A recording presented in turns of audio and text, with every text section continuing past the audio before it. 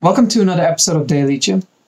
Last week, I talked about the first half of a book called The Richest Man in Babylon and the financial principles about managing and growing your wealth.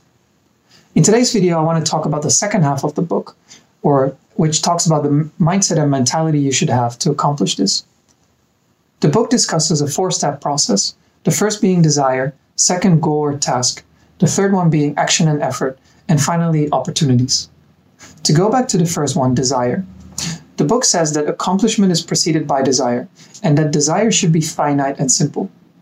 This doesn't mean simple in scope. The scope can be as grand and big as you want it to be, but it should be simple to understand, because the desire is ultimately what fuels and energizes you to go through this process time and time again to improve your skill and open up more opportunities for yourself. Which then brings me to the second point, the goal or the task. This should be something that you are able to do every single day. And then whenever you set it for yourself, you should be able to complete it.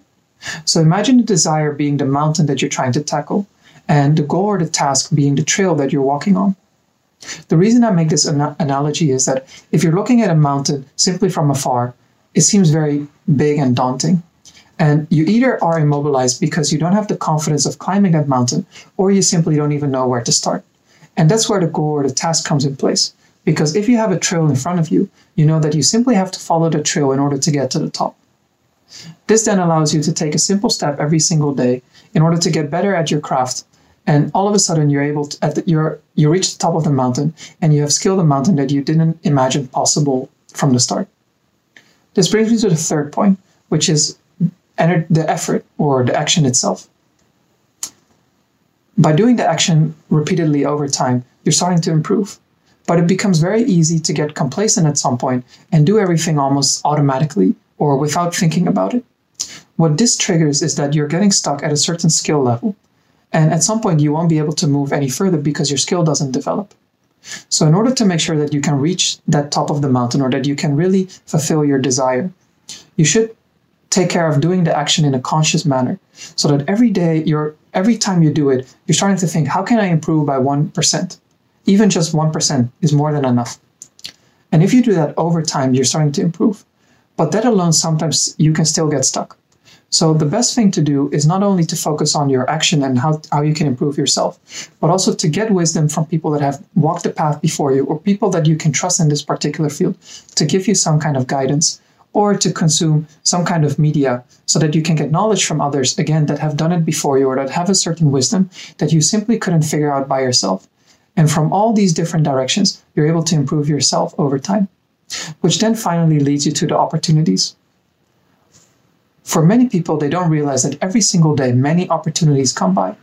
But because we're not open to it, because we're not attuned to it, they simply go by without us realizing it. And sure enough, there are people who realize there are opportunities, but because of a lack of skill or a lack of confidence, they don't take the action or the time to actually grasp those opportunities.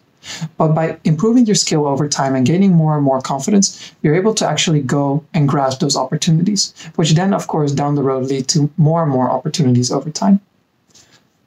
The book summarizes this in a very simple statement, that wealth grows wherever man exerts their energy. So out of everything in this video, I hope at least that you remember that the energy you put into something is ultimately where life will lead you down to. To make it a bit funny or simple to understand, imagine that you're watching Netflix episodes. If you simply do it passively and consuming it as if you're simply looking for entertainment, sure enough, you're able to start to understand what kind of series are good. And you're also getting a feel for pop culture, which allows you then to talk with different people about pop culture. So your social skills are able to be improved if you use them wisely. On the other hand, if you're looking at it more from what shot are people using, in which way is the script written, you're looking at it from a completely different angle, even though you're consuming the same kind of content, which means that other kinds of opportunities and wisdom come to you so that your life goes in a different direction from the first example I mentioned. That's all I have to say for today. And this is the last episode of this week. I will be back with another episode on Monday. So have a nice day and have a nice weekend, everyone.